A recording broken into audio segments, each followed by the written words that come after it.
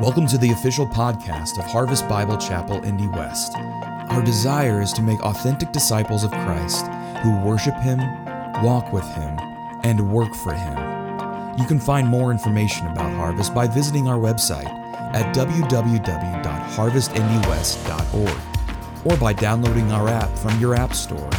We pray today's podcast will encourage your pursuit of Jesus Christ.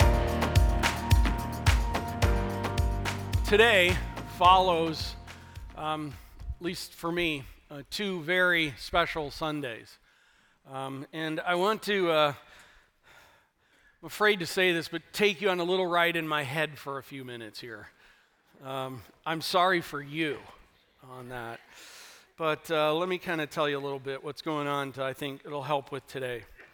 2 Sundays ago, we had given the opportunity, just in light of the text where we're at, for you to write a load of weights, things that are going on in your life on a piece of paper, crumple them up, and just come up and kind of cast them before the Lord. Hebrews 12:1, cast your cares upon the Lord. Psalm 55:22. And so I have them here today, all 465 of them. Yes, I counted them. You wonder what I do with my time. And then last Sunday, just wow, what a powerful Sunday I won't soon forget.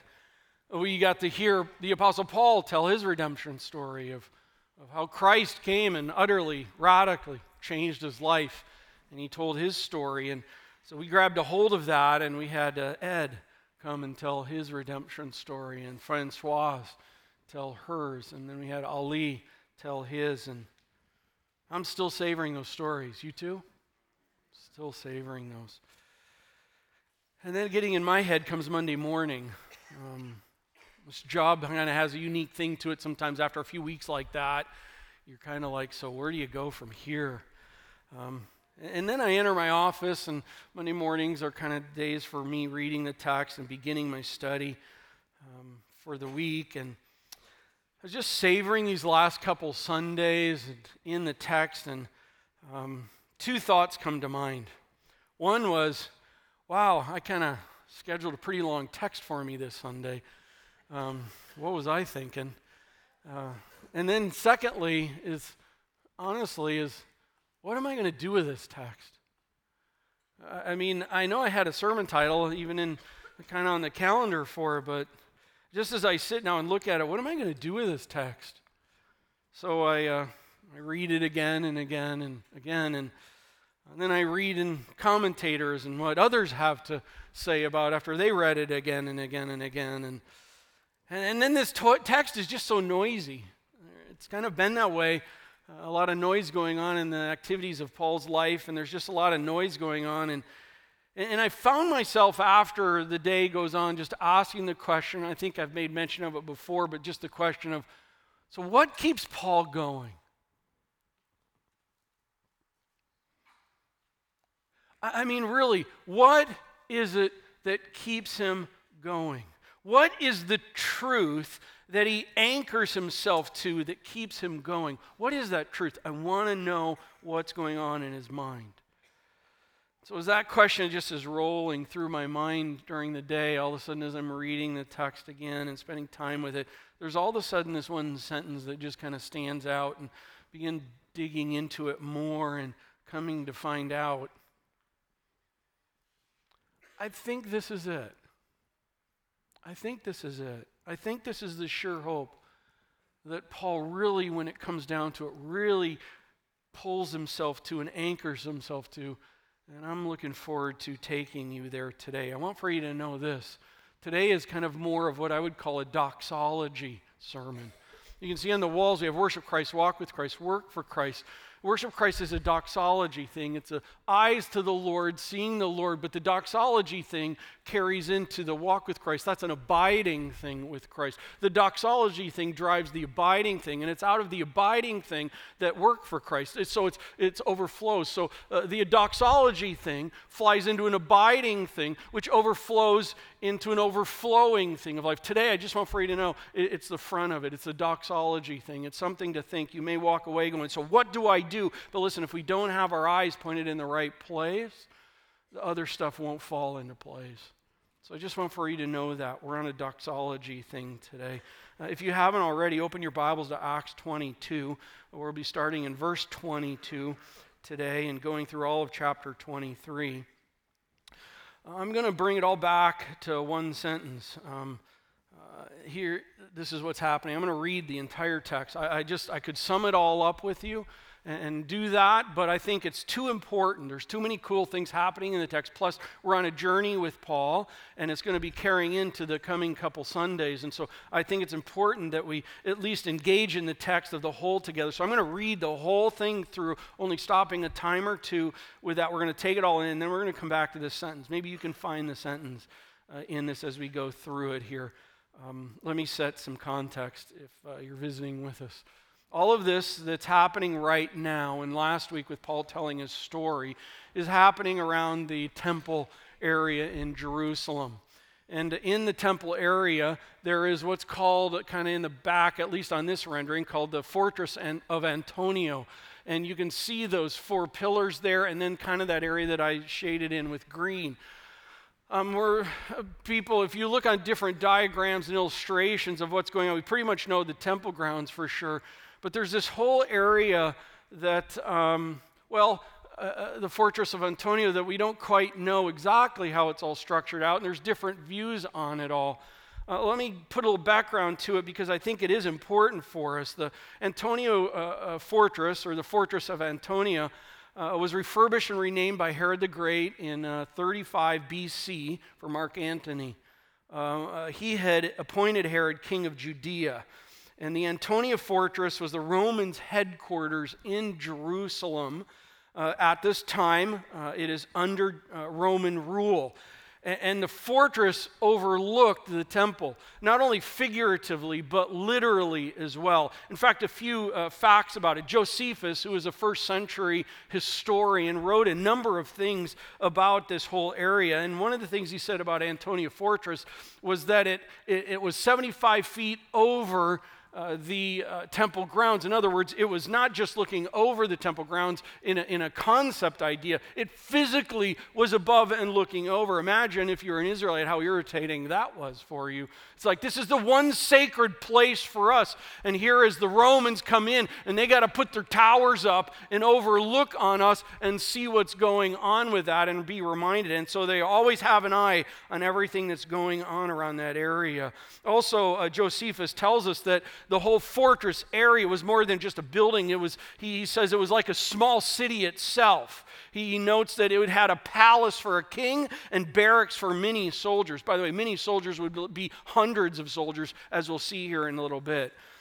He also makes mention that it has a large courtyards, very likely for horses, for training, and so forth with what's going on. It has steps that led down to the portico of the temple grounds. That's where Paul gave his story last Sunday as we were there. So we're in the Antonia Fortress. We're following along as we read. I'm going to be doing a lot of reading today. I want the text to preach. So we're going to follow it along. Let's pick up chapter 22, beginning in verse 22. Let's read the whole text, and then we'll come back to a sentence. Up to this word, they, the Jerusalem leadership, they listened to Paul. Up to what word? That was last Sunday. Up to when Paul, right before that, verse 21, when Paul said to the Gentiles. That's the thing that ticked them off. Up to this word, they listened to him, and then they raised their voices and said, "Away with such a fellow from the earth, for he should not be allowed to live." Understand, they're all around the steps, around the fortress of Antonia. And as they were shouting and throwing off their cloaks and flinging dust in the air, you got the picture, they're going crazy. Verse 22 or 24, the tribune, or Claudius Lysias, ordered Paul to be brought into the barracks, saying that he should be examined by flogging to find out why they were shouting against him like this. Yeah, things were done in a very kind way over history. You know, it's like basically what's going on is like, I still to this moment can't figure out what in the world is going on. Let's just bring the guy in, beat the life out of him, and then we'll get the truth. Okay? There's poor leadership, all right, from governing officials, verse 25. But when they had stretched him out for the whips, got it? He's on this device being stretched out for the whips. Paul said to the centurion who was standing by him, I wonder the tone. And why didn't he say this earlier? But Paul says it now. He says, is it lawful for you to flog a man who is a Roman citizen and uncondemned?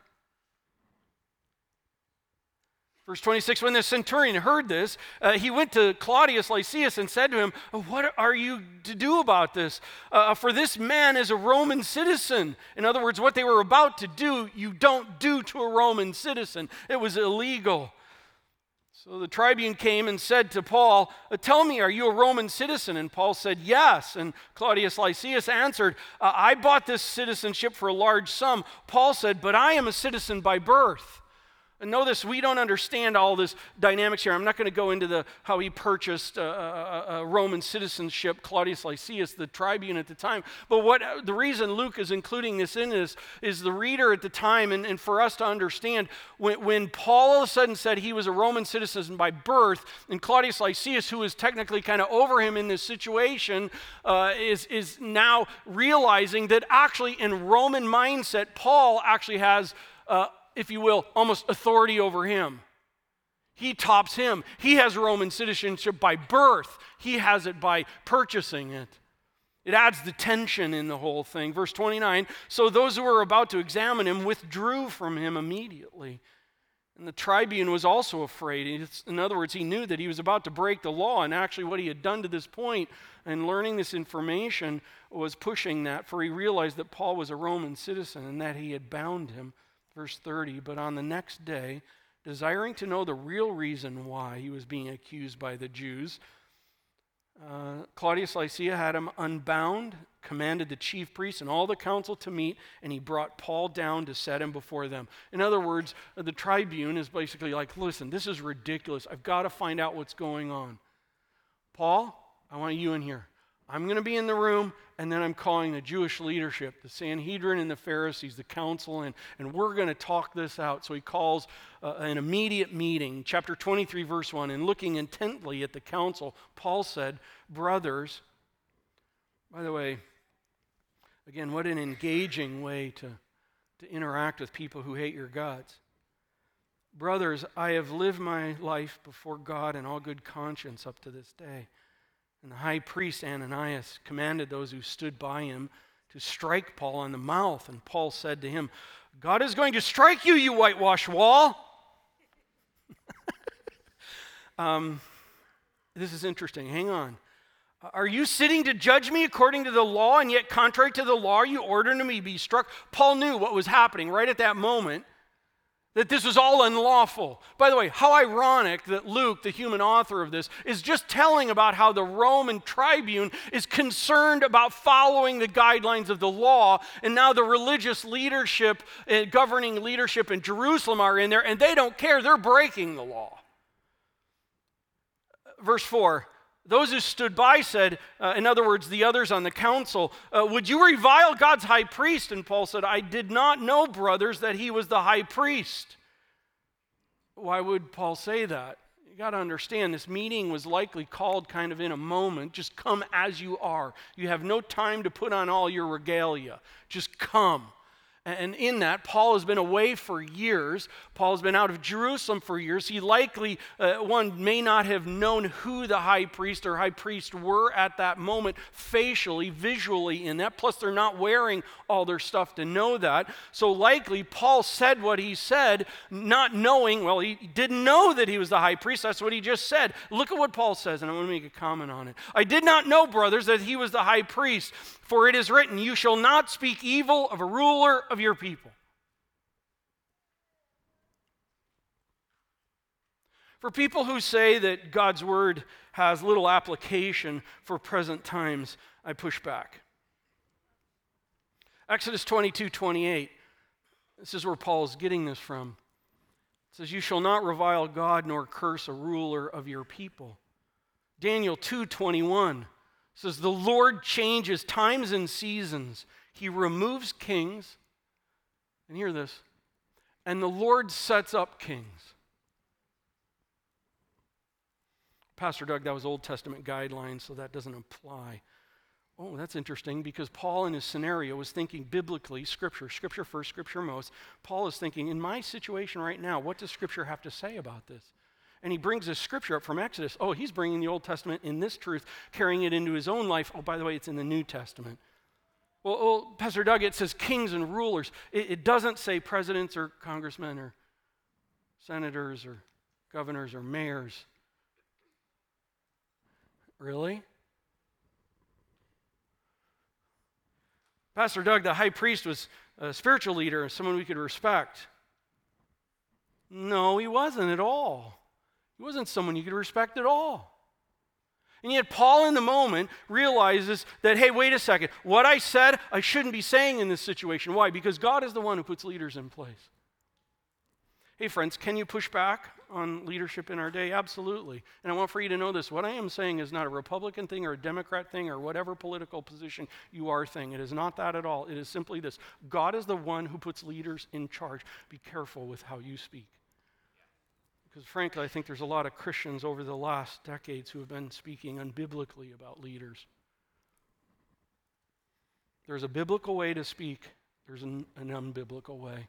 Know the difference. I'm going to let you dig into that. Small groups, maybe you can spend some time on that this week.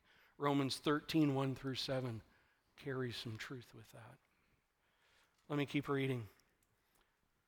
Verse 6, chapter 23. And when Paul perceived that one part were Sadducees and the other Pharisees, Paul cried out in the council, "Brothers, I am a Pharisee, a son of Pharisees." By the way, it is interesting to note this. He's not saying I was. I am. Ponder that. Brothers, I am a Pharisee, a son of Pharisees. It is with respect to the hope of the resurrection of the dead that I am on trial. And when he had said this, a dissension arose between the Pharisees and the Sadducees, and the assembly was divided. For the Sadducees say that there is no resurrection, nor angel, nor spirit, but the Pharisees acknowledge them all. In other words, the Sadducees believe in annihilationism, which is when you're dead, you're done. Gone, nothing. There's no spirit, there's no angelic beings, there's none of that. The Pharisees do believe that that's the case. Let's see, they have some comments. They're shooting darts at each other here. Verse 9, then a great clamor arose, and some of the scribes of the Pharisees who do believe in a resurrection, who do believe in angelic beings, said, we find nothing wrong with this man. That's interesting. What if a spirit or an angel spoke to him? And the Sadducees didn't like that comment. And when the dissension became violent, these are spiritual leaders. I hope you haven't had to be in a church group of leadership like this. Sad to say, I think sometimes it takes place. I'm just so grateful for our leadership.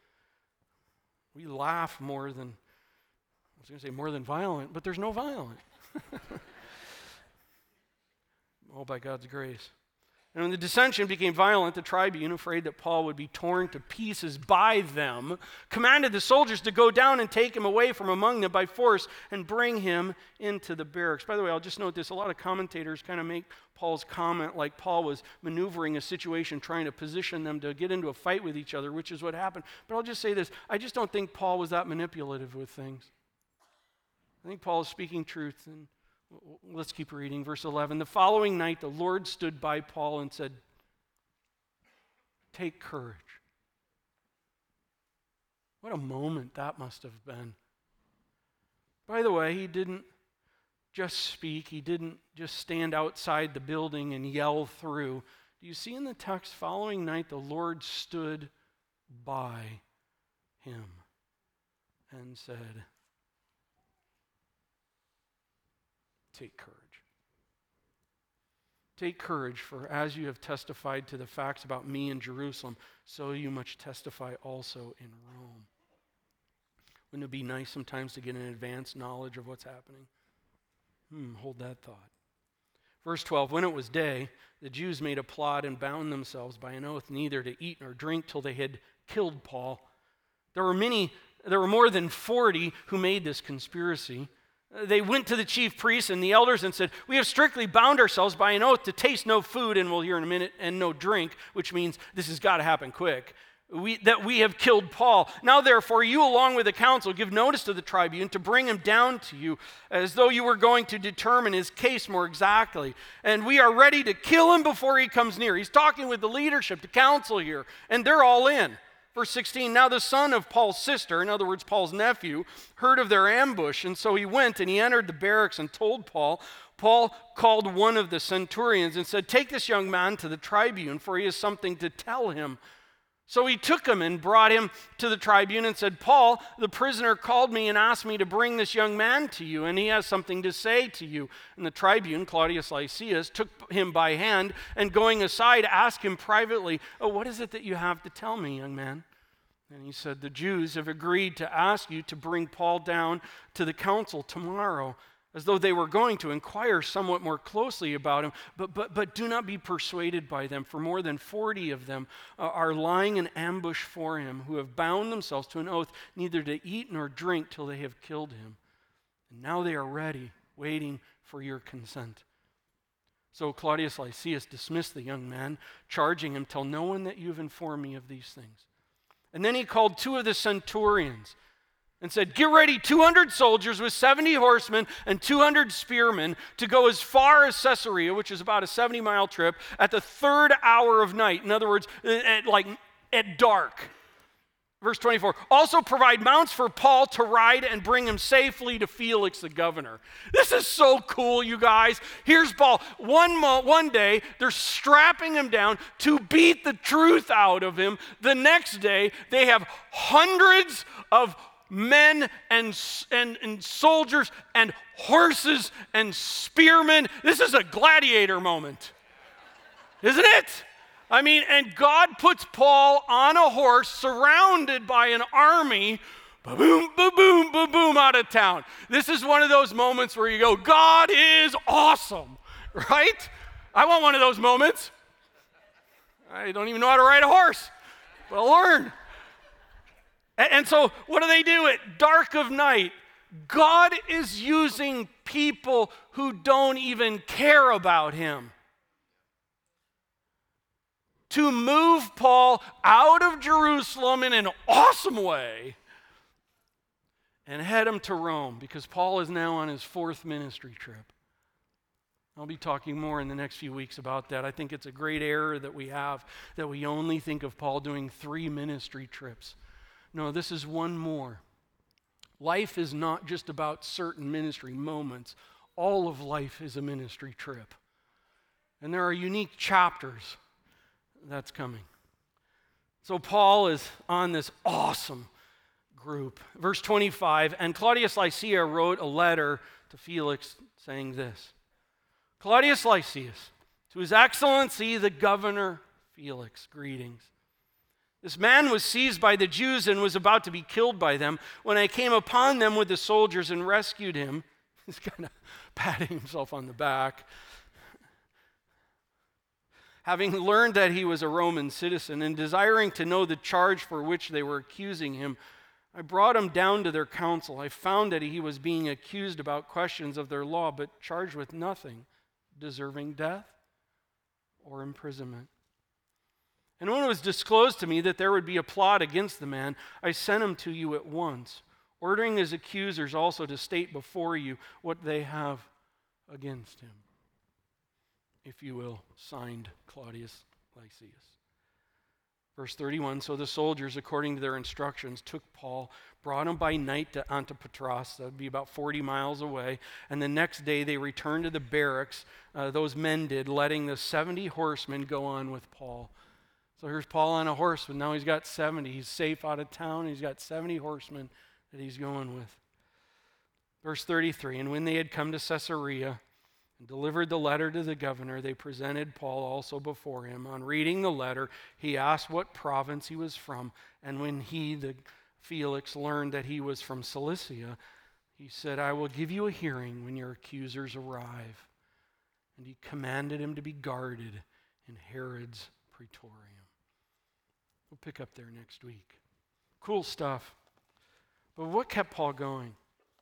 There's a sentence I want for us to go back to. Join me, if you will, at verse 6. At verse 6. Brothers, I am a Pharisee, a son of Pharisees. It is with respect to the hope and the resurrection of the dead that I am on trial. I like the way the New International Version has it. I stand on trial because of the hope of the resurrection.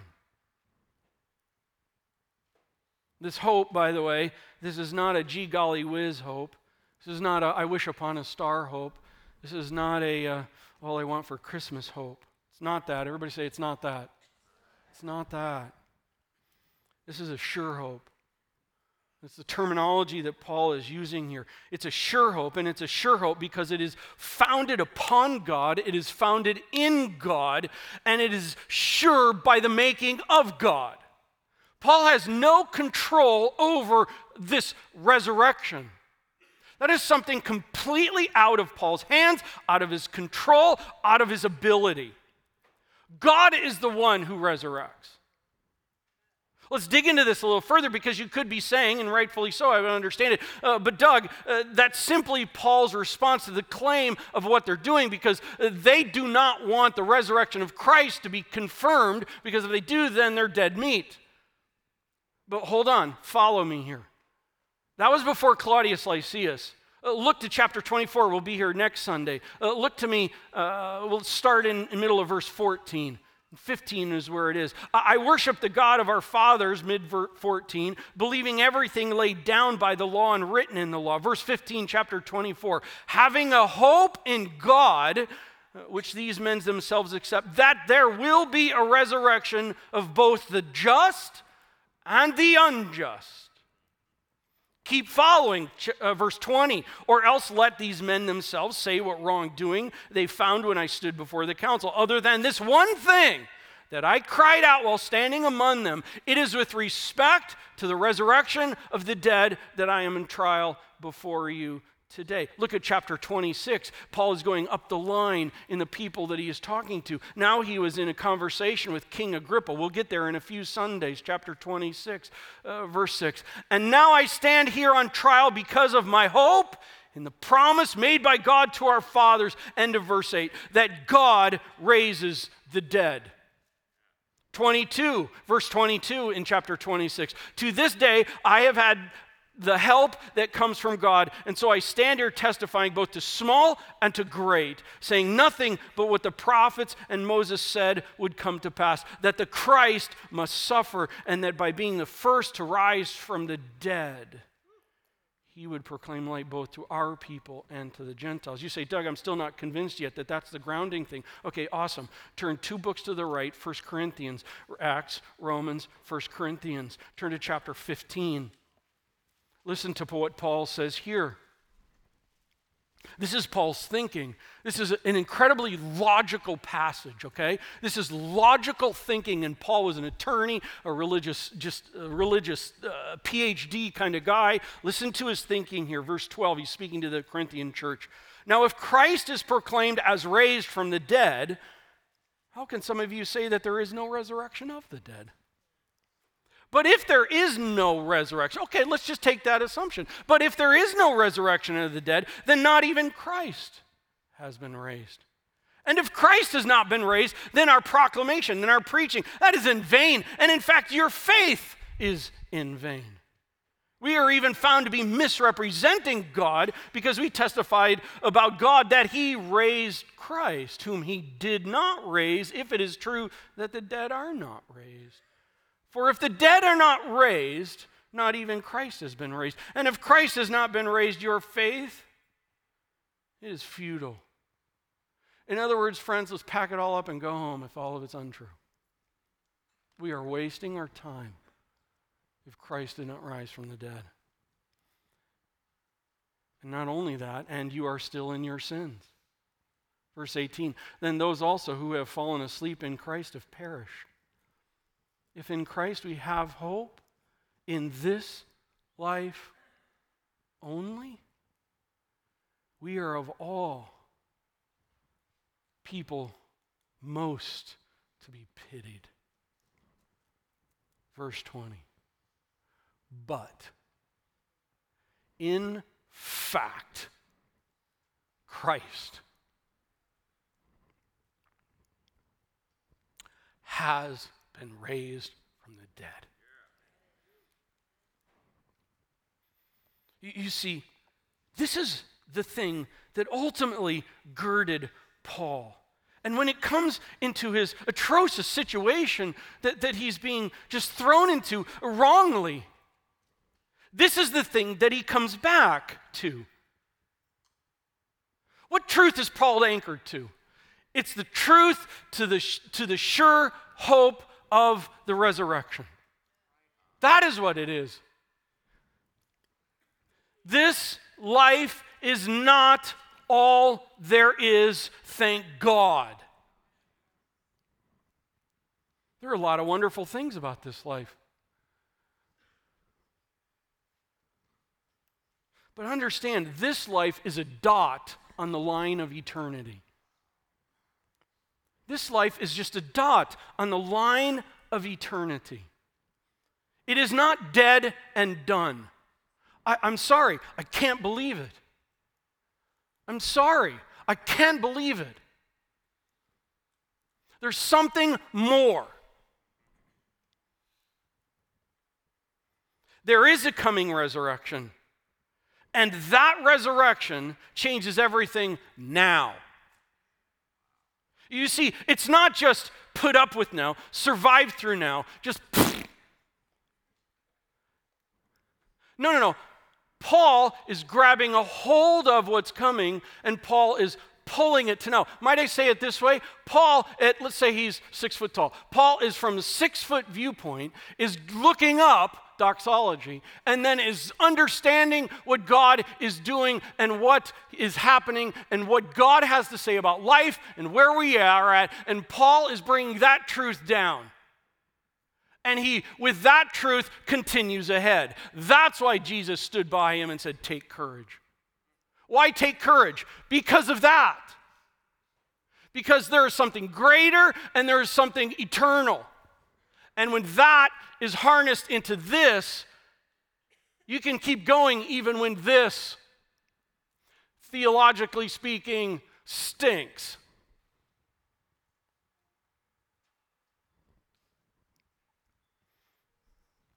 This resurrection, Doug, can you put a little bit more flesh to that just for a couple months? Yeah, turn to Revelation chapter 20. All of this takes me back to 2015. This thinking, it was a dramatic change for me in my life, seriously. When we preached through the book of Revelation, if you were here, you remember that? Remember the VW van? Yeah, God's vehicle.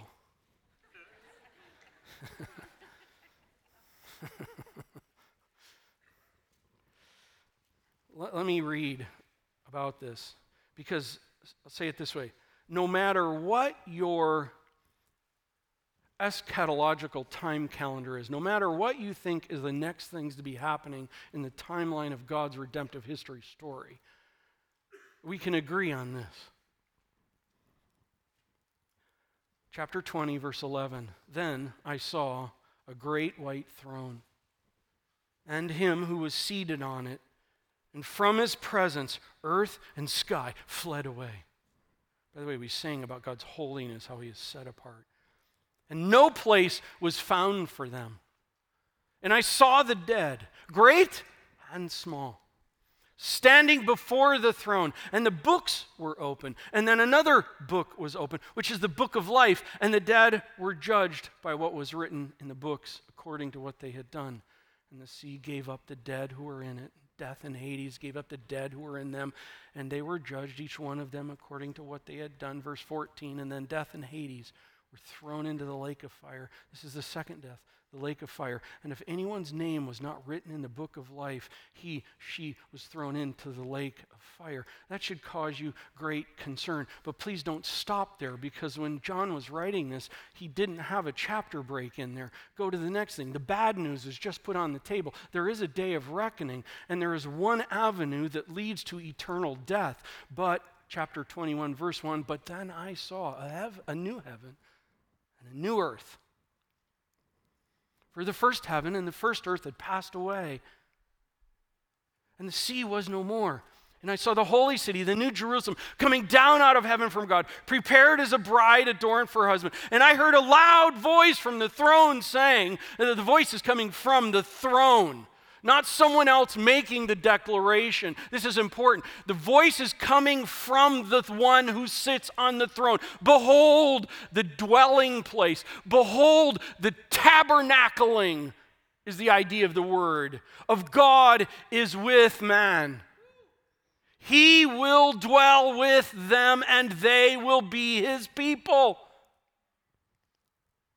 And God himself will be with them as their God, and he will wipe away every tear from their eyes, and death shall be no more. Neither shall there be mourning, nor crying, nor pain anymore, for the former things, which are our present things, have passed away. You see, Paul knew that one day this resurrection is about, there is a standing and accounting before the God of the universe. And in that accounting, there is a reality of a reckoning, as we understand the whole of Scripture, that all who received Christ as their Savior, as the covering, as the redemption for their sin, as all who have come to know Christ as their Savior, as many who knew him, to them he gave the right to become children of God. And to them, it is awesome. But Paul knew that. Paul had that knowing that for him. And so why does Paul keep going? Because he knows for him, that's what it's going to. And it's like, even if it stinks right now, it's like, it's going to be awesome for the line. And it doesn't make now irrelevant, but that's what keeps him going. And not only that, but he also understands, my goodness, there is that for all who know Christ and for those who have not come to Christ, those who are not abiding with Christ. There's eternal disaster. And friends, I just straight up, if you're new around here, I'm just not the hellfire and brimstone kind of guy, but it would be the most unloving thing for me to say, everyone's bound for eternity with God. Because the fact of the matter is, Scripture says that is not true. And if you're not sure that you're sure, then you need to make sure whether you have a living, breathing, active relationship with God, because this is just a dot in the line of what's ahead. And there is hope for you. As many as received him, to them he gave the right to become children of God. Come unto me, all of you are heavy burdened, and I will give you rest. By the way, eternal rest. What kept Paul going? Answer: that doxology. That thinking, that understanding, that knowledge of God. That's what kept him going. What kept Paul ministering? That doxology. Knowing that he wanted to live faithfully unto the Lord, but also knowing, friends, there are people around us who don't know Christ, and right now, according to what the Bible says, are bound for eternity separated from God. And that's just not like a bummer. That's called a living hell.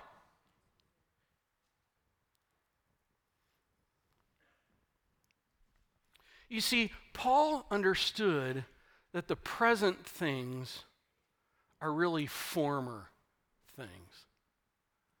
By the way, not stranger things, but former things. Those of you who aren't on Netflix, and that's kind of maybe a reminder, there's a show called Stranger Things. It's really cool.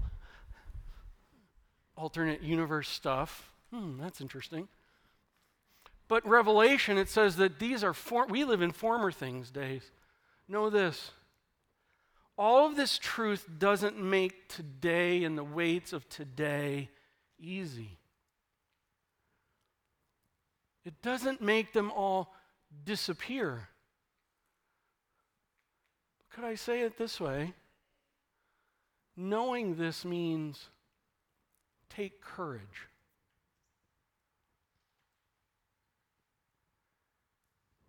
courage, because this is not it. Look up. Bring it down. Where are you headed right now with your life? Look up, look down. We live in a former things. All of the things that so often bind us up. Just being reminded that there are going to be former things. Take courage. Take courage.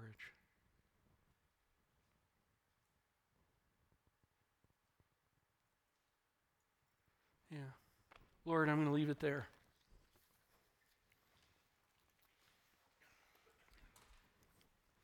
The anchoring truth that we have is that this is not all there is.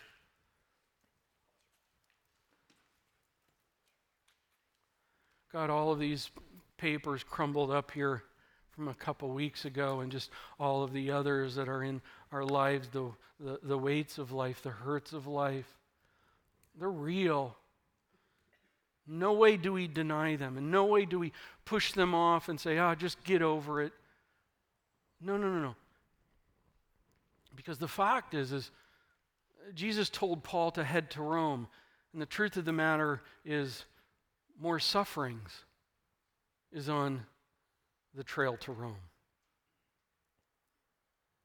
And even his death is ultimately included in this fourth ministry trip. So God, the fact that this is a former things time, the fact that there is a resurrection, and that is our sure hope, doesn't mean that all of this goes away. It doesn't mean that all of this is nil and void. It doesn't mean that it's not hard and heavy. But it does mean that we can take courage with a sure hope. Actually, it means that the things that are going on today do matter. They do matter. They do carry into the reality of what's going on. What happens today carries into eternity. It is a dot on the line, but it's a very important dot on the line.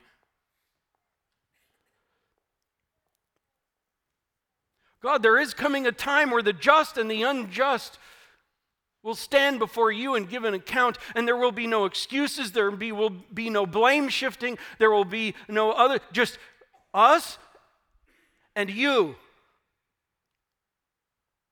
And that brings with it either a great fear or, frankly, a great joy.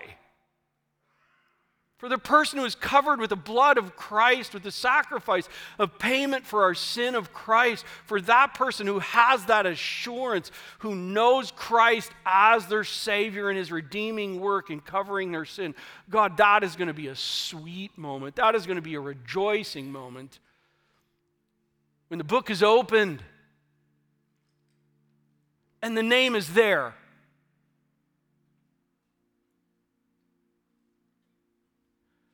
Welcome, child of God. Father, I pray if there's anyone in this room who's not sure, I ask they would talk with someone around them. Come up after the service, talk with someone, God. I pray for those right now who are in heavy hurts. We have things in our church where heavy relationship situations, heavy life situations, finance situations, cancer situations, life and death situations. Oh God. We are feeble and frail.